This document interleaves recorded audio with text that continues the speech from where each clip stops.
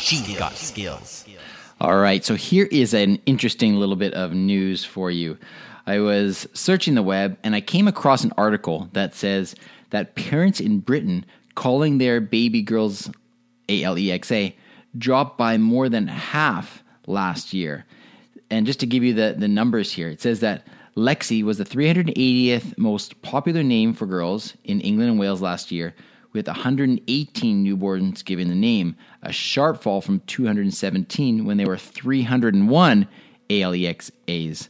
So this got me wondering, what's it like in Canada? So I did a quick search, and I found some stats, at least for British Columbia, and I can tell you that if we go back to 2015, there were 42 baby girls named Alexa, and then it dropped off, and over the last couple of years, there has been a downward trend to the point that in 2018, there were only 21. So kind of half of what we saw a couple of years ago. Interesting. I wonder if this does have something to do with, obviously, Amazon Lexi. So I want to know what you think. Does this affect whether or not you would name a child Alexa?